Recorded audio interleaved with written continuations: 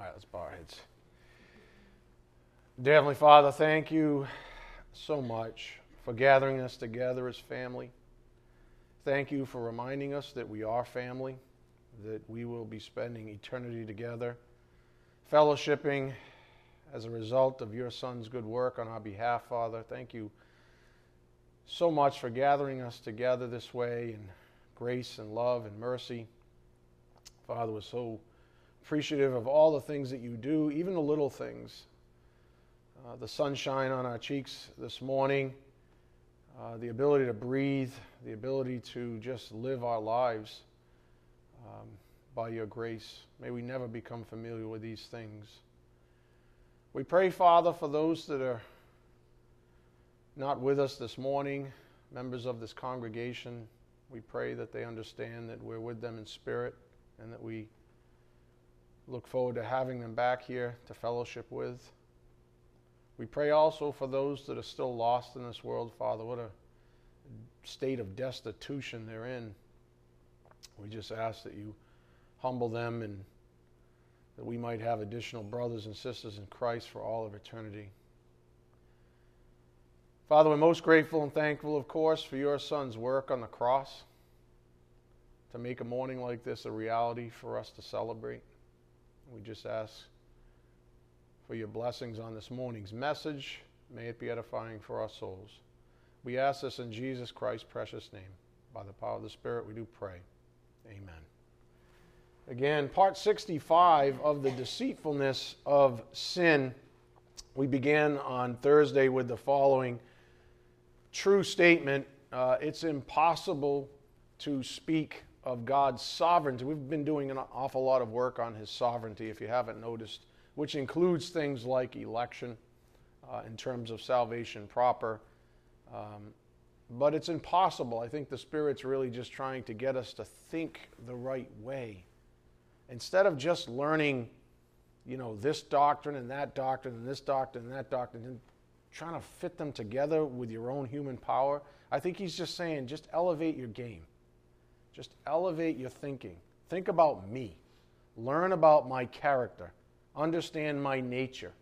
And then all of this sort of just precipitates naturally, if you would. And so we've been doing a lot of work on sovereignty, but here's the point. It's impossible to speak of said sovereignty without introducing grace into the equation. Without introducing grace into the equation. Some might misconstrue that sovereignty implies only things like judgment and rulership and mastership and corollaries like that, like obedience and such. In other words, sovereignty is always this sort of sterile, impressive, form of holiness. It's just that thing, and I think that's a huge mistake. I think that's what happens with us when we allow ourselves to sort of get in the way. So again, some might misconstrue that sovereignty implies only judgment and rulership and corollaries like obedience and such, but to presume such things is really to dishonor the holy God of the universe. To presume such things, that he's that lopsided, that sovereignty can and should be thought of in a vacuum. That's a huge mistake. Are those things intrinsic to the discussion about God's sovereignty? You bet. Rulership, mastership, obedience, etc., you bet. But here's the thing that a lot of people miss, I believe, on the topic. God's sovereignty, like every other facet of his character, never functions in the absence of grace. You pick the facet. You pick whatever aspect of God's character you want to focus on today, and just know that that facet of him never functions in the absence of grace. For example, it is gracious to demand obedience from his children. Why? It gives them purpose and direction. All it is a mindset. Instead of being an adolescent, punk. Oh, here we go with the commands again. How about looking at it this way? That it's gracious to demand obedience from his children because it gives them purpose and direction. And if you look out in the world, is there any such thing anymore? I went to Sean's graduation yesterday, and it's a massive confusion. It's almost like the whole purpose of these graduations now are to assert something that's not there. To assert that these young children who have been lied to their whole lives have an actual direction. Oh, they're going somewhere. They're heading off. A lot of them to college, some to the work, some military, etc. They got a direction, but the whole premise of it is a lie. You understand? I love the fact that God informs me of his commands and his will in my life, because it gives me purpose, in a real purpose with real direction. It's gracious to judge us with impeccable integrity. Why?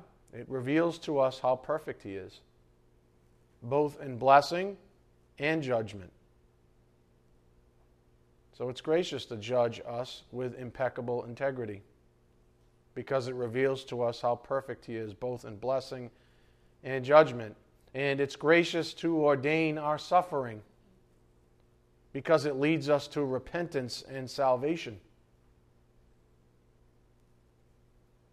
Now, those are three aspects of God's sovereign will that a lot of people take in all the wrong ways, in the absence of grace.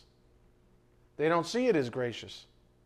They see it as a bit of a taskmaster doing his thing. Peter spoke of God's sovereignty functioning hand in hand with his grace. Go to 1 Peter 5:10. 1 Peter 5:10. And so I believe that's exactly what God the Holy Spirit has been doing with us as of late.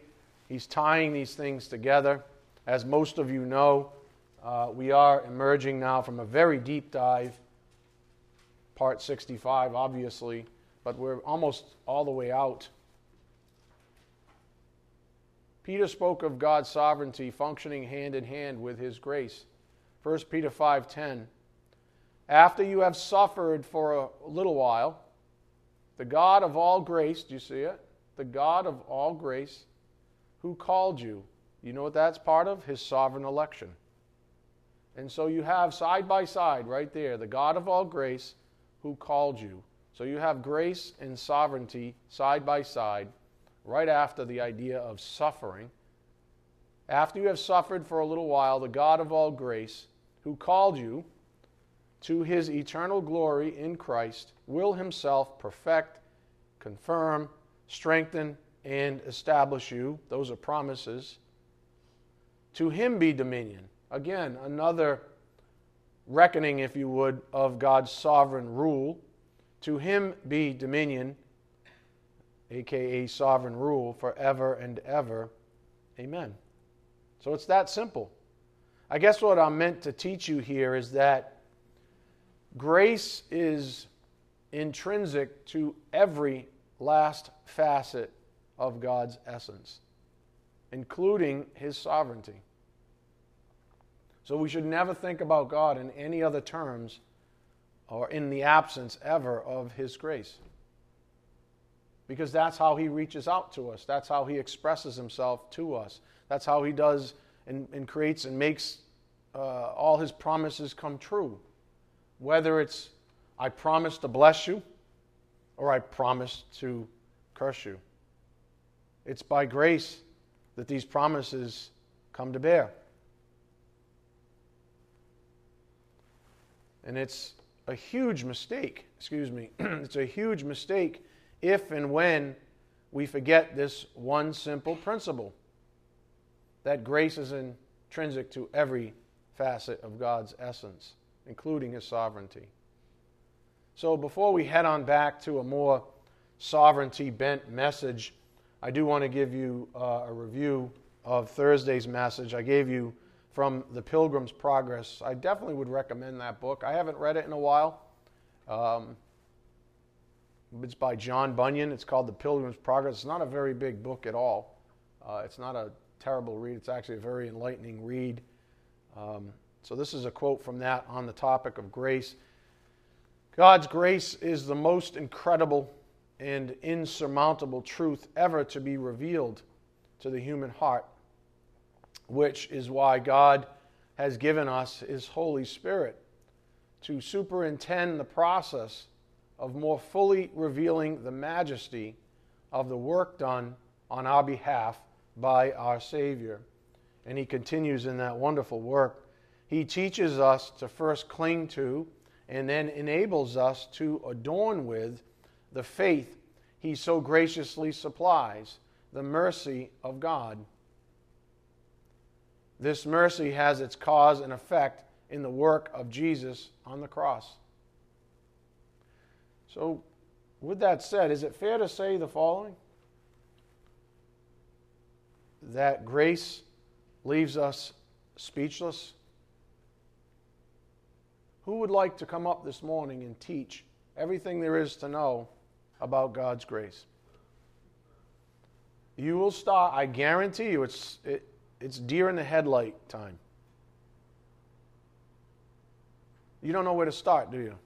If you're humble, if you're honest, where do you start?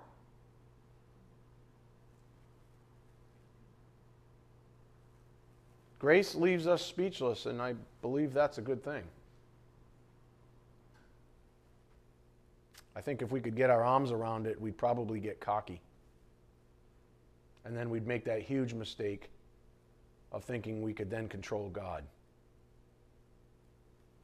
Grace leaves us speechless. Let's read a verse from that referenced passage there, Psalm 8. Go to Psalm 8, verse 4. Psalm 8, verse 4. Grace leaves us speechless. And that's okay. That's a good thing. Psalm 8, verse 4. The only thing that's ever going to balk at that is your arrogance. The fact that you can't control something or someone in your life. Psalm 8, 4. What is man that you take thought of him, and the Son of Man that you care for him? Have you had those moments? Who am I? Who am I that you would even think of me? I certainly didn't earn or deserve what you've done for me. I definitely did not. So why did you think of me? That's the type of humility that we should find ourselves, I suppose, as the precursor of every prayer. How is it that you thought of me? How is it that I can sit or kneel here before you and speak with you as a father? I'm going to stop talking like that. I'm going to choke up. I won't make it. It's a good question that the psalmist asks, isn't it? What is man that you take thought of him? And the Son of Man, that you care for him. So reflect on that. Do you see the attitude here? Does it remind you of the repentant tax collector in Luke 18:13? The one that beat his chest and said, "Have mercy on me, the sinner"? Does it then make you wonder how it is so many people take issue with God's sovereignty, which is in fact really an issue with His grace? You see? Because they're intrinsic to one another, when someone takes issue with God's sovereignty or some expression of it, say a judgment or suffering or something like that, what they're really taking offense with is His grace as well. So you wonder, how do so many people do that thing? Are you offended by the fact that Satan has spread lies about our sovereign Father in heaven, the Lord God? You know, the one who humbled himself in a way unfathomable to us, becoming a man just to die in our place. Have you ever wondered how people can do that? Dismiss that? Be so dismissive? So disrespectful? Does any of this bother you? I mean, it was God's sovereign will that He sent the Son, and His grace that supported Him in His mission, right? Well, that's the sovereign will of God in action. And it's never separated from grace.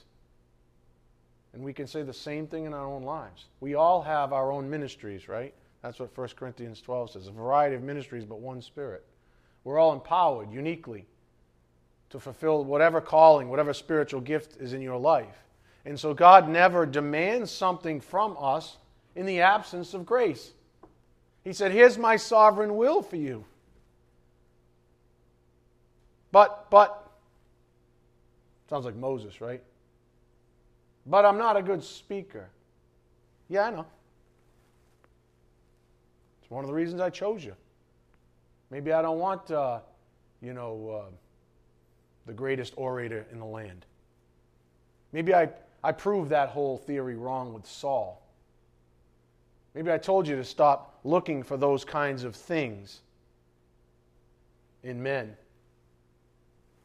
Maybe it's my grace that's sufficient. Maybe it's my definition of grace that matters here. If I say I want you to do that by my sovereign will, you can count on the fact that my grace is right there to support that mission. Same with Christ, our prototype, same with you. That's why it's pretty dishonorable to really complain and murmur about our lives, is it not? It's pretty dishonorable. It's pretty dishonorable and disrespectful to balk at His sovereign will in our lives. On a more practical note, have you ever wondered why, even within the ranks of Christianity, some are so much more humble in their walks than others? Have you ever wondered that? My argument is that the humble understand God's grace while others don't. It doesn't mean it can't be learned. It doesn't mean you can't grow up spiritually. It just means that people are at different stages. And instead of trying to force a counterfeit humility or a false humility, really what I believe is that people don't understand God's grace. They've either been misinformed or they've been lied to, or they allow their own flesh to balk at things like the sovereignty of God. So my argument is the humble understand God's grace while others don't. It really is that simple. The Bible teaches us all of this if we're willing to listen. So let's do a little listening. Go to Proverbs 11:2. Proverbs 11, verse 2. It's all right there for the taking.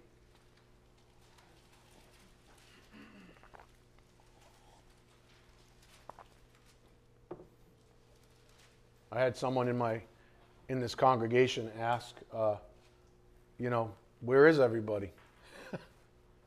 Where is everybody? And it's just what I said. I mean, it's right there for the taking. But where is everybody? Why is the church constricted? You know what I'm saying? Why are there so many holes out there that I'm looking at when it's all right there for the taking? It's because people don't understand grace. People think that they can provide themselves a sufficient way outside of the grace of God. This ministry, this gift, is a grace gift to you. And when you don't partake in it, you're basically saying, I have made my own provisions, O sovereign Father. I know you think you know better than I do, but I'm going to take it on myself this day because I know better how to provide my own life with sufficient grace. Proverbs 11:2. When pride comes, then comes what? Dishonor. But with the humble is wisdom. The integrity of the upright will guide them, but the crookedness of the treacherous will destroy them. Well, that's right there for the taking. How about Proverbs 22:4? Proverbs 22, verse 4.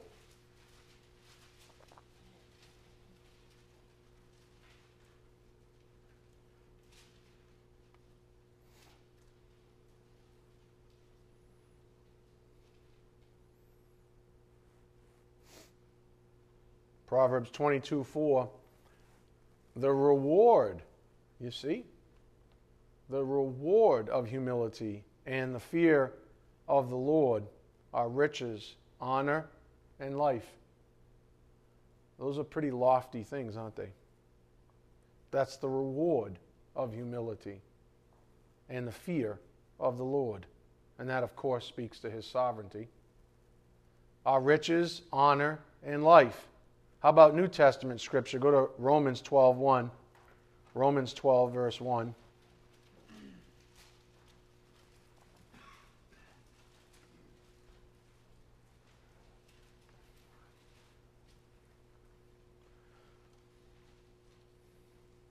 Romans 12:1.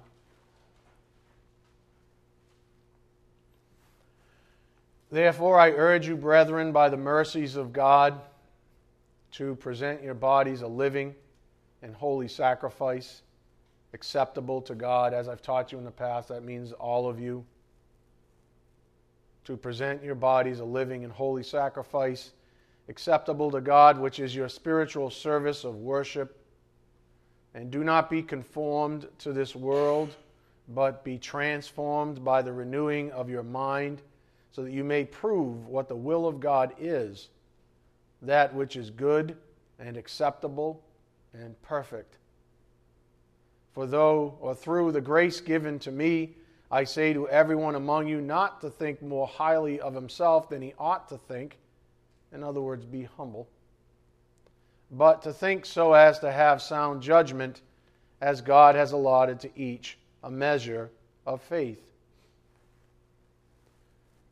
So, after reading those passages, we might say that to understand the depths of grace is to understand God Himself, His will, His sovereignty.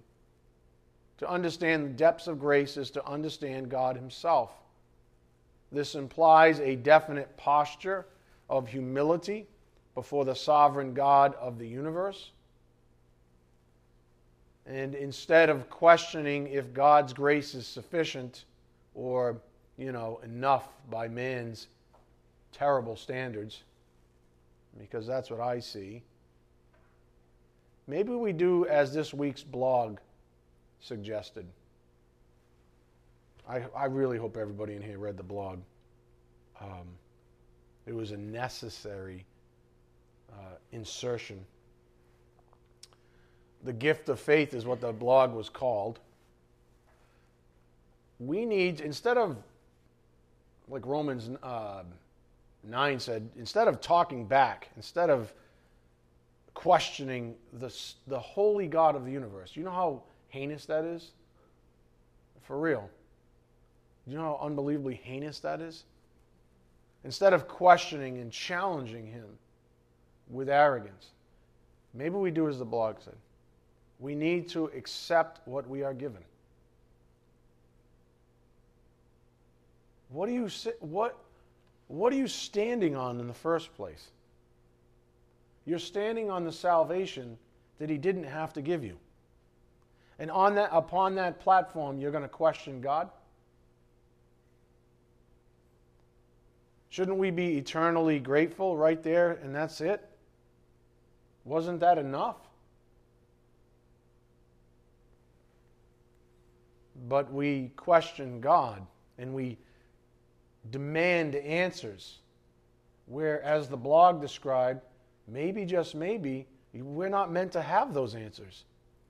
Maybe, just maybe, if we had all those answers that, we demand in our arrogance, we wouldn't handle them. Or we would pervert them like we do everything else. And maybe, just maybe, in that space where God has held things for His own knowledge, we would muck it up if we knew about it. We need to just step back and accept what we are given. For starters, we have the immutability and veracity of the Word of God establishing that God alone has the keys to salvation. That may not be palatable, even within Christian circles nowadays. Because again, Satan has lied. The kingdom of darkness has perpetuated this lie that man is in control. That somehow man is able to turn the tables on God and say, you must save me. That attitude alone already precludes you, because you have to, in humility, come to God. You have to be humbled. You don't get to make those kinds of demands. But that's almost un-American nowadays. So again, for starters, we have the immutability and veracity of the Word of God establishing that God alone has the keys to salvation.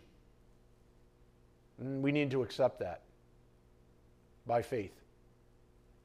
If He sets the boundaries of election and free will, then we need to accept them at face value. I was talking, it was funny because, DJ was in a particularly spirited mood this morning. You hear him? And he's like, hey, he comes in my office. The blog. I was thinking. And it was a great point. Go to Hebrews 11:6. I'll share it with you. So again, if God sets the boundaries of election and free will, then we need to accept them at face value. In other words, we need to have faith that the infinite, omniscient God, the righteous, holy God, has it all figured out. Hebrews 11:6. By faith we accept these things, right? And this is what DJ was so excited about. I'm glad to be able to share it. It wasn't in my notes earlier. Is your head swelling? Oh, I'm sorry, Michael. Probably losing oxygen in there now. Hebrews 11:6. Without faith, it is impossible to please Him. You see the connection?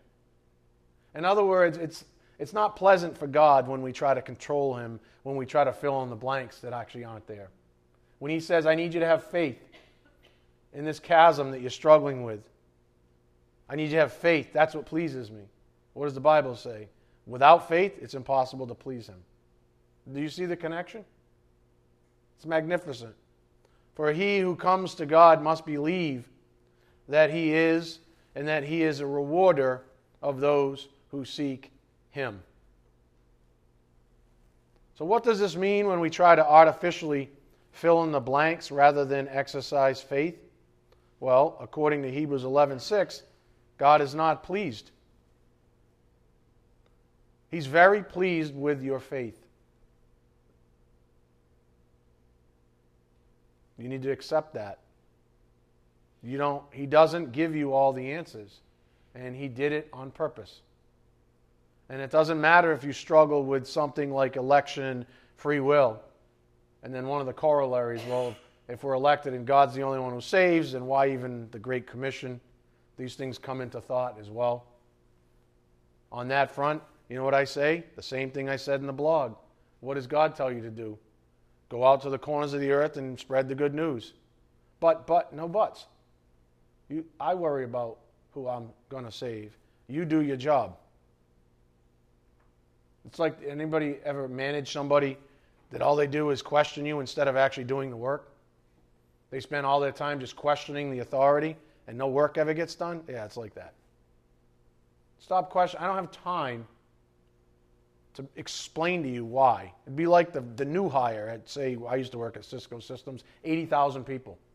It'd be like the new college grad coming in the front door and running up to who was John Chambers at the time, the CEO, and say, before I do anything, sir, explain to me why you chose this route for the company. Wait a minute, what? You really think I have that time? Those things you don't need to know. Get to work. Get to work.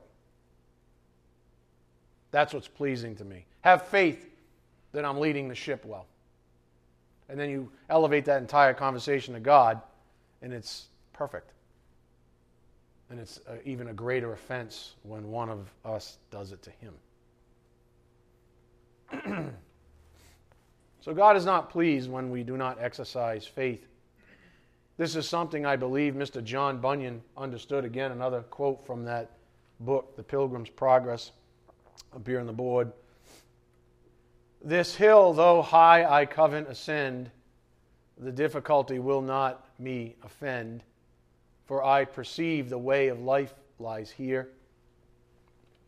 Come pluck up heart, let's neither faint nor fear. Better, though difficult, the right way to go, than wrong, though easy, where the end is woe. As the Spirit mentioned on Thursday, the crux of that discussion there is that there's no other way to approach God except in humility. When we realize the immensity of who He is, our only option is to prostrate ourselves and pray for mercy.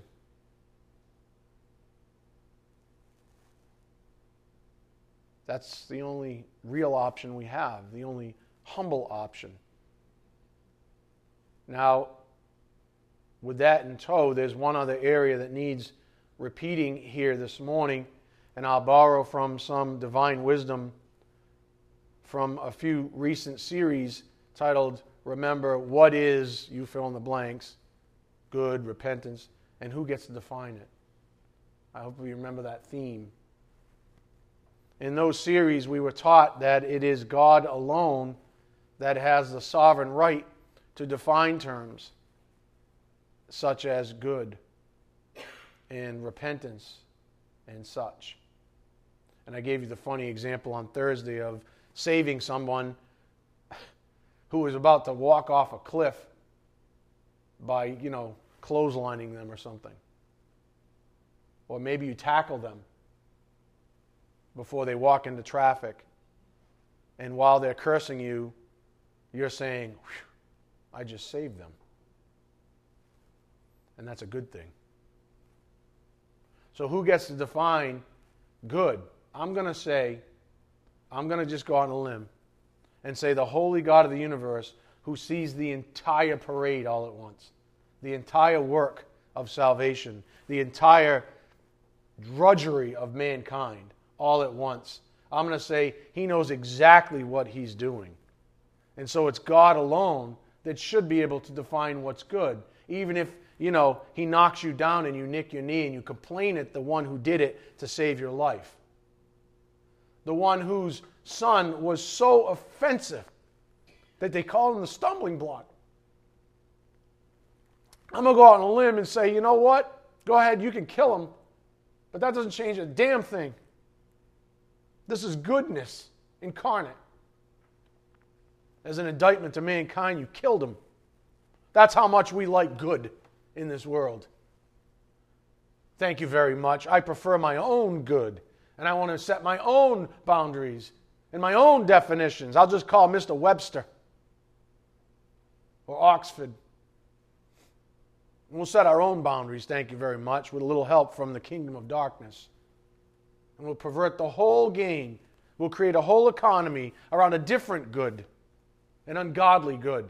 And we'll teach our little children, and then we'll graduate them from high schools under the premise of lie upon lie upon lie, as if they'd done a good thing to graduate in the absence of any faith in Christ Jesus.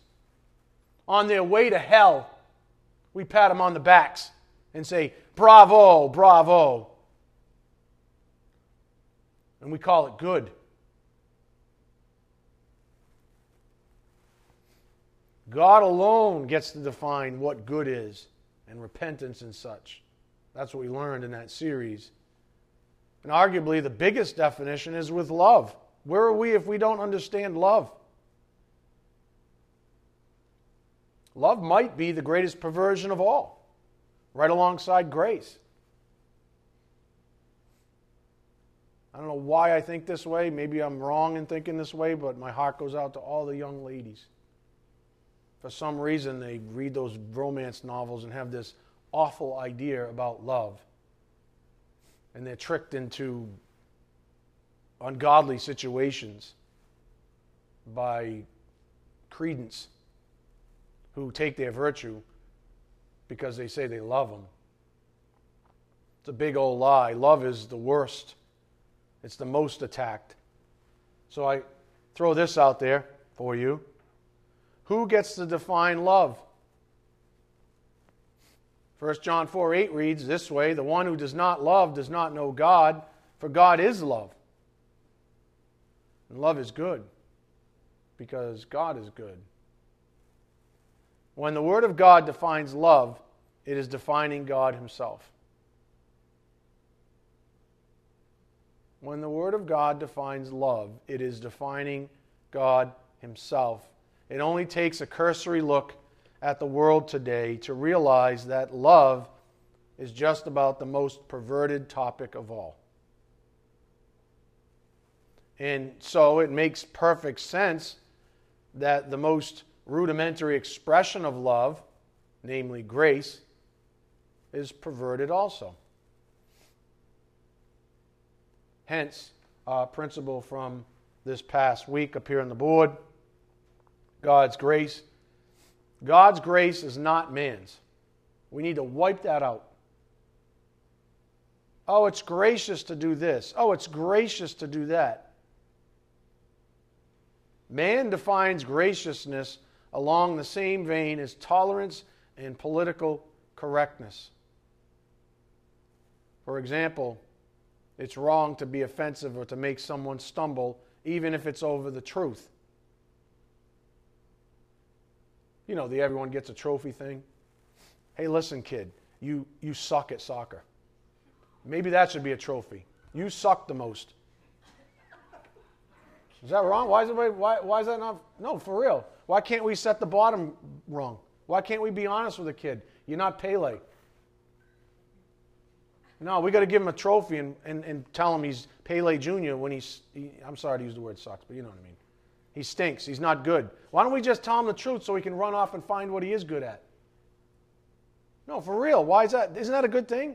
To hurt his feelings in the moment so that he can adjust or she can adjust. And go find your real purpose in life. See? I'm the monster, right? Did you seriously just say they should have a trophy for most suckiest? I kind of did. But my heart is good. That's what true love looks like. I don't want to lie to a kid. What's more loving? To tell him the truth or to lie to him? I don't want to lie to people. If that stings, that's between you and the Lord. I'm not saying I have the best tact. Maybe you could work on a better tact than mine. I live in a cave, folks, so give me a little grace. But you get the point. It's more loving to tell someone the truth even when it hurts. But it's not politically correct anymore. And so we've been shackled. God defines grace as providing a way to salvation, regardless if it is disagreeable to human sensibilities. We're not satisfied. We can't control God. We don't think His grace is sufficient. We think the way should be broader that leads to life. Who are we? Who are you, oh man, to question who I'm willing to save? And just as a side note, when I state salvation in that last sentence on the board, I mean any form of salvation or deliverance, which really brings into thought believers as well. God defines grace in our lives as well, regardless of how He chooses to sanctify us by grace. We don't get what we want. What do? Complain, murmur. We go to Him in prayer and thank God for His Holy Spirit who intercedes. So 65 parts later, the Spirit's done the honorable task of encapsulating the gist of this series in a very simple, recurring point, and this has been a point we've been ending on all week, really. The simple definition for sin. Sin is any lack of conformity to God's will. If God's sovereign, we have to respect His will.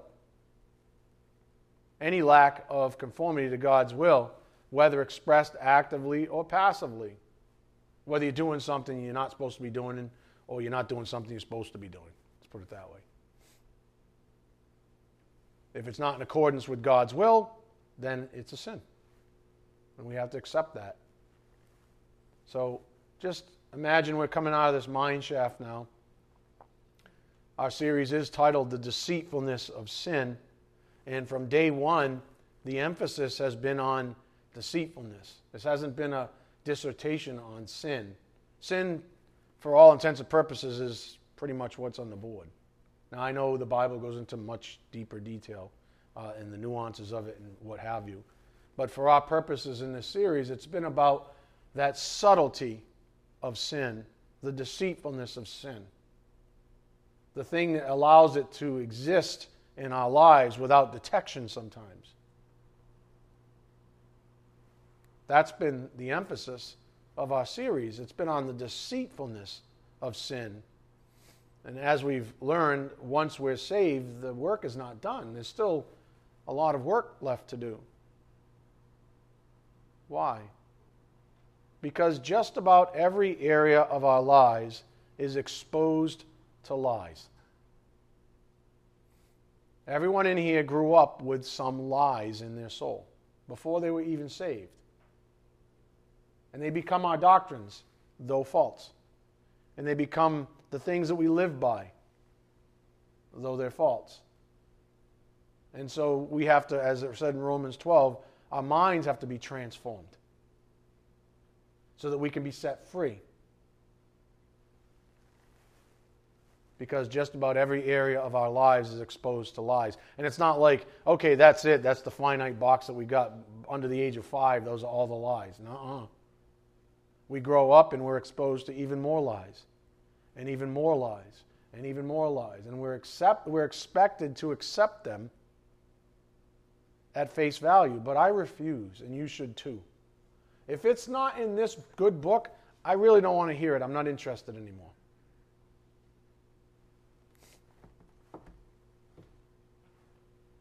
Every area of our lives is exposed to lies. The kingdom of darkness is relentless, leaving no stones unturned in our lives. Hence Peter's good counsel. Go to 1 Peter 5:5.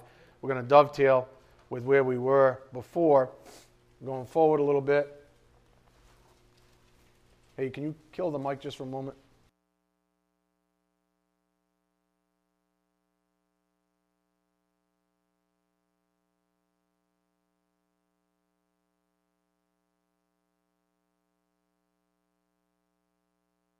Okay, let me know if I got anything embarrassing going on my face. You probably wouldn't even tell me. You'd just laugh at me the whole time. 1 Peter 5:5. You younger men, likewise, be subject to your elders, and all of you clothe yourselves with humility toward one another. For God is opposed to the proud, but gives grace to the humble. Therefore, humble yourselves under the mighty hand of God, that He may exalt you at the proper time. You see a whole lot going on there, don't you? Humble yourselves under the mighty hand of God, for He is sovereign, that He may exalt you at the proper time. casting all your anxiety on him because he cares for you. Be of sober spirit. Be on the alert. Your adversary, the devil, prowls around like a roaring lion, seeking someone to devour. And by the way, that is why we are on part 65. Because of that very truth. Your adversary, the devil, prowls around like a roaring lion, seeking someone to devour. But, and this is why you've been taught, resist him. This is why we learn about the deceitfulness of sin, so that you're equipped. That's my job. Ephesians 4:11 and 12, for the equipping of the saints, for the work of service. All the Ephesians 6, the armor, the shield of faith, all that good stuff. This is how we resist him. Resist him, firm in your faith. Firm in your faith. Not your speculations, not your fill in the blank exercises, your faith. And that, again, Hebrews 11:6 is pleasing to God, right? When you resist him, when you put your faith out front and you're able to resist him, that brings glory to God, and that's why he's pleased by it. But resist him, firm in your faith, knowing that the same experiences of suffering are being accomplished by your brethren who are in the world. Here's where we dovetail with our previous. Hold on a second. It's my new app. It keeps skipping on me. Here's where we dovetail with the passage we began this morning with, verse 10. After you have suffered for a little while, the God of all grace, who called you to his eternal glory in Christ, will himself perfect, confirm, strengthen, and establish you. To him be dominion forever and ever. Amen. So as we begin with this morning, God's grace is inseparable from his sovereignty. We just saw that again. His grace is inseparable from his sovereignty. Compared to living for the things of this world, living in and for God's grace is indescribably superior in every way.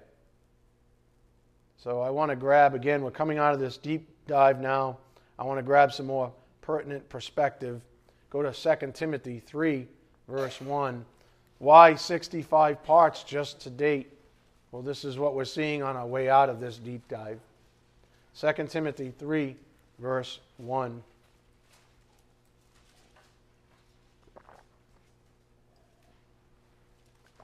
I apologize for those little brief interruptions. I'm having to retrain my own body up here to move the cursor a different way. I keep doing it the old way and it's screwing me up. 2 Timothy 3, verse 1. But realize this, that in the last days difficult times will come. For men will be lovers of self, lovers of money, boastful, arrogant, revilers, disobedient to parents, ungrateful, unholy, unloving, irreconcilable, malicious gossips, without self-control, brutal, haters of good, treacherous, reckless, conceited, lovers of pleasure rather than lovers of God, holding to a form of godliness, although they have denied its power. Avoid such men as these. Okay, avoid such men as these. In other words, the sons of disobedience. Should you be spending all your time with them? Should you be a friend of the world? That's between you and the Lord. What do you see in Holy Scripture? It literally says, avoid such men as these. Well, what do you think? What do you think the sovereign will of God is in that situation in your life? Does he want you to spend time with a ship of fools? Or does he want you to spend time with members of the faith? Does he want you to spend time with people that are going to rob you and disgrace your so-called faith? Or does he want you to spend time with people that are going to build your faith up? Avoid such men as these, fellowship with these. Verse 6, For among them are those who enter into households and captivate weak women weighed down with sins, led on by various impulses, always learning and never able to come to the knowledge of truth. Just as Jannes and Jambres opposed Moses, so these men also oppose the truth. Men of depraved mind, rejected in regard to the faith. Up here on the board on that topic, men of depraved mind, they are those who, quote, oppose the truth. You know anybody like that? I do. I would say the vast majority of people I run into during the day are opposed to the truth. It isn't until I either go home to my house or I come to church.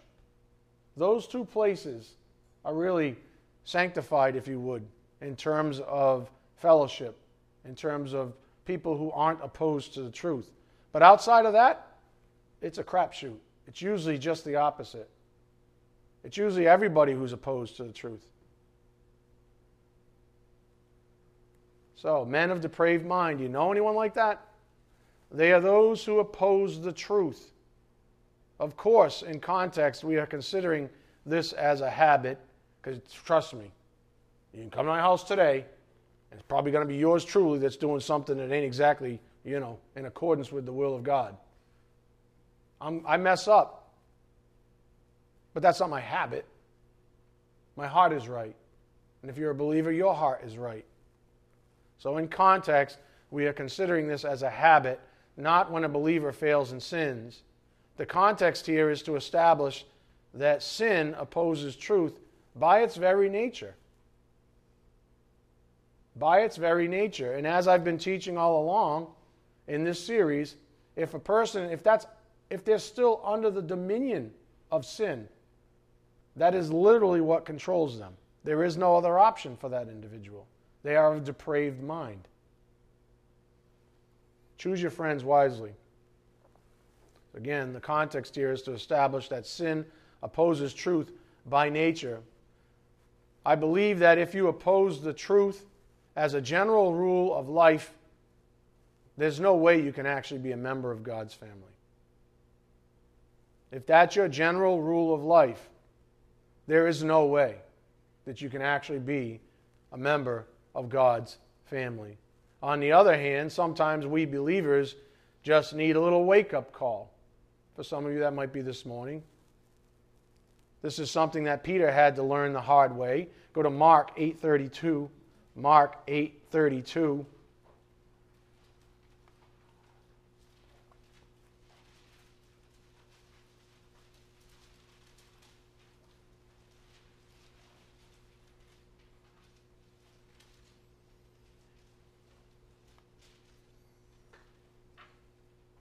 Peter had to learn the hard way.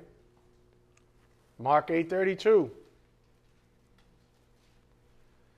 And he was stating the matter plainly, and Peter took him aside and began to rebuke him. That just makes you giggle, doesn't it? I mean, how do you do that? How do you get to a point where you think you can rebuke the Lord? But he did. Turning around and seeing his disciples, he rebuked Peter and said, "Get behind me, Satan." Ow! For you are not setting your mind on God's interest, in other words, the sovereign will of God, but man's. You see, Peter would have defined in that moment, fair enough, that what he was doing was, quote, good. He was trying to ultimately, in his actions, thwart Christ making his way to the cross. Could there be a bigger error? Of course he didn't want to see his Lord in agony and pain. But that's man's mind. It's like a parent who sees their child when they get you got the most suckiest award, in pain and suffering, if that thing ever existed. But if it was true, you know what? It's good. Because now my kid's not confused anymore. Good, you can laugh. Joey's about ready to burst at the seams. Right? Because he and I had a couple conversations like that. As wonderful as a young man as he is, he just wasn't a great soccer player. I didn't give him any awards, but I was honest. Right? And he's like, "Yep. Yes, you were, Dad." But I didn't call him Satan. Maybe under my breath a couple of times. I'm just kidding. It's good. Peter's mind, I'm doing a good thing here. Jesus calls him Satan. How much of a clash was that in his soul in that moment? Tough lesson, but certainly one we've all had impressed upon our own lives throughout this amazing series titled The Deceitfulness of Sin. Now, before we finish up this series, I want to complete a thought that's been percolating up in our studies for a while now in this series. I want to add some connective tissue between this series and the Gospel Reload. So concentrate. Think about everything we've learned in this series. Think about the deceitfulness, the emphasis of deceitfulness, and that the very fact that that deceitfulness exists in us because we still have the remnants of sin, that nature in us, in our bodies. The human flesh can stretch itself pretty darn far. It's really good at doing this thing, stretching itself, making itself look the part without ever really committing. You know how that goes. Looking the part, like when you're a kid, mom says apologize to your sister, and you're like, I'm so sorry. And under your breath, they're like, I'm going to choke you out later. I'm so sorry. See, Mom? Your heart's not in it. The human flesh can stretch itself pretty darn far. So far that it is able to counterfeit the fruit of the Spirit even. And under the premise of the deceitfulness of sin, the flesh is able to fool everyone around it and even its host. This is why Jesus spoke the parable of parables in order to train us to look for persistent, habitual, godly fruit. Go to Mark 4:3. Mark 4, verse 3. This is what many would call the parable of parables. It's the baseline parable for all the other ones. All the other ones are derivatives of this one. Mark 4:3. Listen to this. Behold, the sower went out to sow. As he was sowing, some seed fell beside the road, and the birds came and ate it up. Other seed fell on the rocky ground where it did not have much soil, and immediately it sprang up because it had no depth of soil. And after the sun had risen, it was scorched, and because it had no root, it withered away. Looked good for a while, in other words. But once the heat of life came, it withered away. Up here on the board. This is the deceitfulness of sin, my friends. Without saving faith, the gospel seed ultimately has no root system and therefore withers away. Even though the flesh was convinced it could produce good fruit in the absence of godly faith. Verse 7. Other seed fell among the thorns, and the thorns came up and choked it, and it yielded no crop. Up here on the board. More on the deceitfulness of sin. Without saving faith, the gospel seed gets choked out by pressure, ultimately yielding no crop, no godly fruit, even though the flesh counterfeited faith at the outset. What we know to be true is that Jesus made a point of saying that only good and fertile soil ever bears good fruit, and that is the hallmark of a true believer. Verse 8, other seeds fell into the good soil. And who gets to decide what the good soil is? Man or God? Who gets to decide good? God does. God does. You don't get to say that the other soils were good at all. He said, this is the good soil. This is where I bear fruit. This is the soil that brings glory to me. These are my children. Not the pretenders, not the phonies, not the ones who, say their apology to their sister, but their heart is war. Not those people. Not those ones who oppose the truth, but on the outside play a good game. This is Jesus' words. Other seeds fell into the good soil. And as they grew up and increased, they yielded a crop, and it produced 30, 60, and 100-fold. Jesus then amplified the fact that this parable of parables was for believers alone. Mark 4, verse 9. And he was saying, he who has ears to hear, a.k.a. believers only, let him hear. I would imagine in many cases people who cannot decipher, cannot understand this parable of parables, maybe they have a problem. Maybe they're part of the crew that redefines good. Say, well, this is kind of good too. Maybe they're just saved and they never bear any fruit. That's a lie from the pit of hell. Don't know. That's between them and the Lord. But I think it's entirely possible. Very accommodating, isn't it? He was saying, he who has ears to hear, in other words, believers, let him hear.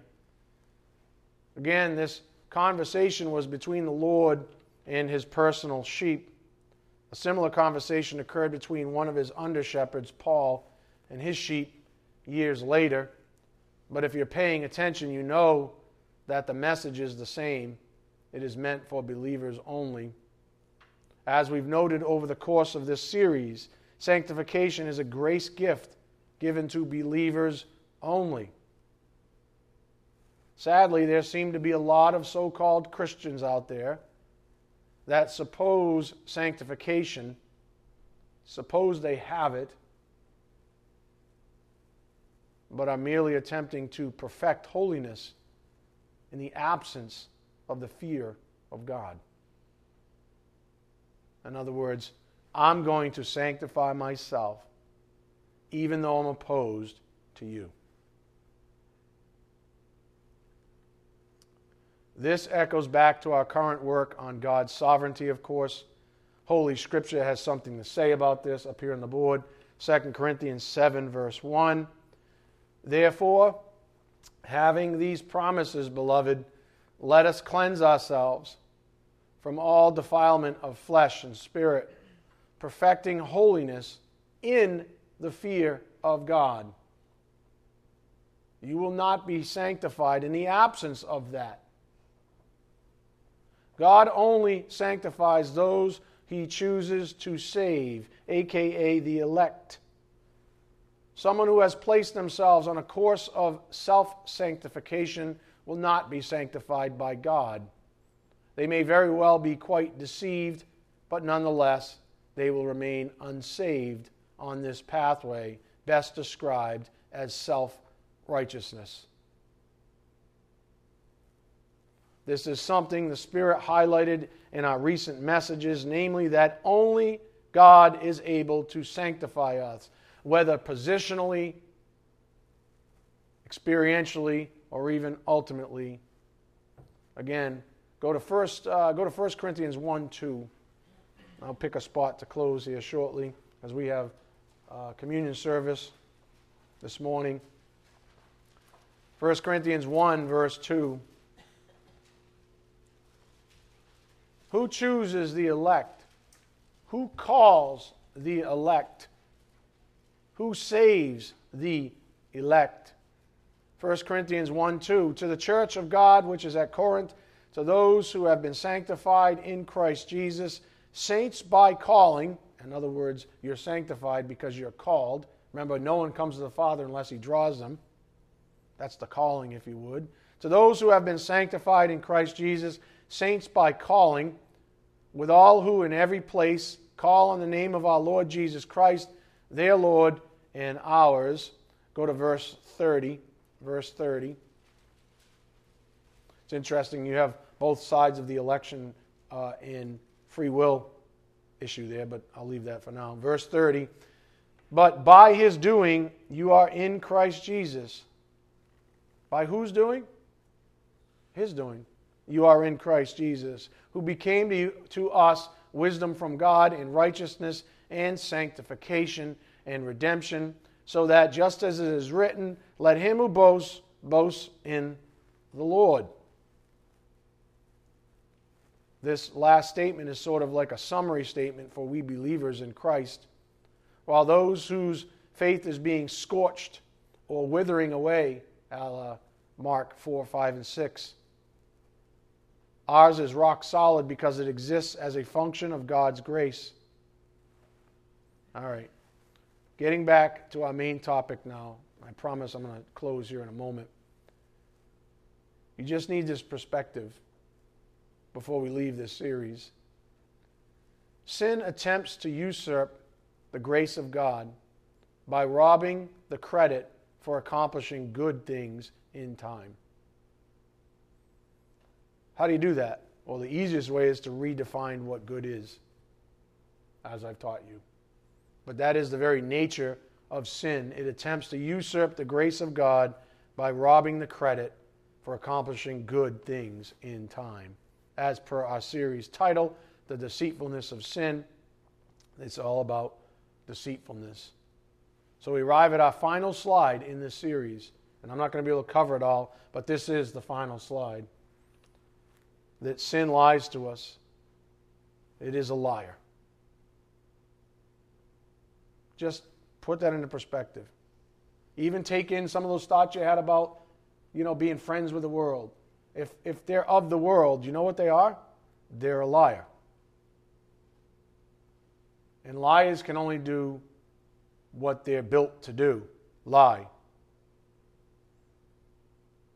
They also don't have the love of God. And so their love is a selfish love, which means they'll lie to you. Even say, I love you, but it's just an ungodly type of love. It's not God's love. It's the only love they know, which is, as I've taught you, a selfish love, which is why as soon as you mess up, they're gone. Those are called fair weather friends. You ever notice that? Friends with the world, any of you? As soon as you dip below the standard, they're gone. There's no grace in their heart. There's no real love in their heart because they're selfish lovers. For as long as you can uphold something good in their life, they'll keep you around. But as soon as you fall below the watermark, whatever it is for them, you're out. You stop getting phone calls. They stop returning calls. They stop having any interest in you whatsoever. Some of you are probably thinking about some bad relationships right now. But that is exactly what we are to expect from sin. Sin is a liar. It's unholy. It's opposed to truth. It mixes truth with lies for the purpose of deceiving us into thinking and doing things antagonistic to the will of God.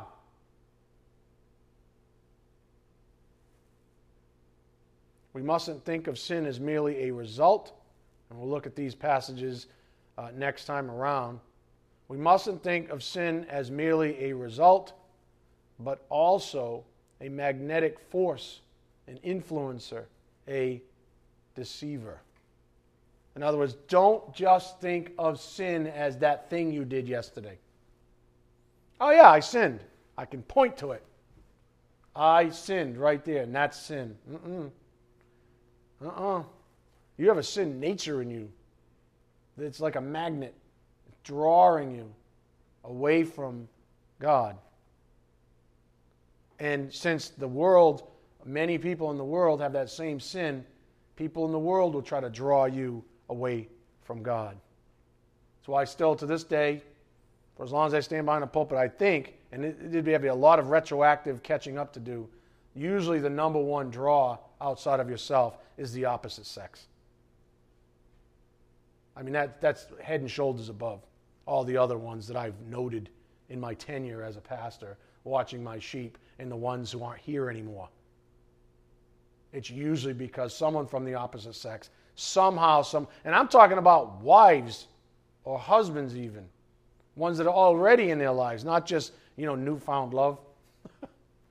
That one's big too, but I'm talking about, I've had people tell me they can't, males, not one, multiple.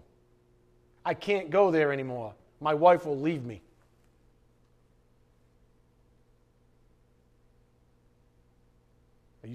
Are you serious? I mean, this is a personal conversation too. It's not like, in passing. I can't go there anymore. My wife will leave me. I want to jump through the phone and be like, dude, I can't even say what I'm thinking. See DJ after. I'm sure he understands. I cannot say what I'm thinking because it's bad. But I have such a distaste for wimpy men. It makes me sick. You can't come to church because of your wife? Why don't you come to church? I'll give you a skirt, and you can sit there in your skirt. But at least you're here. All right, he's reeling me in. Very little tolerance for that stuff. I hate sin. Do you hate sin? You hate it in yourself? It's ugly. It's disgusting. It's gross, isn't it? Oh, I can't wait till heaven. Amen? All right, on that note, let's have some communion.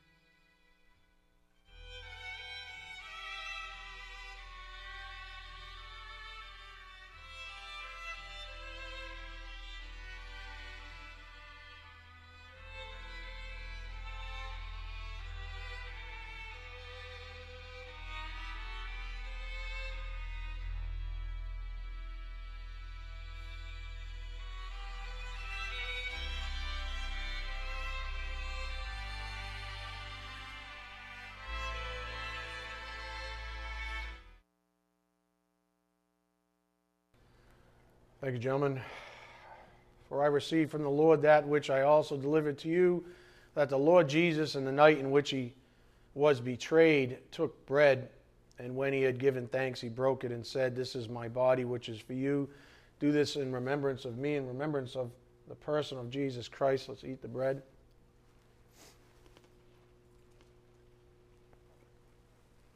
In the same way, he took the cup also after supper, saying, "This cup is the new covenant in my blood. Do this as often as you drink it in remembrance of me." Let's drink the cup in remembrance of his work.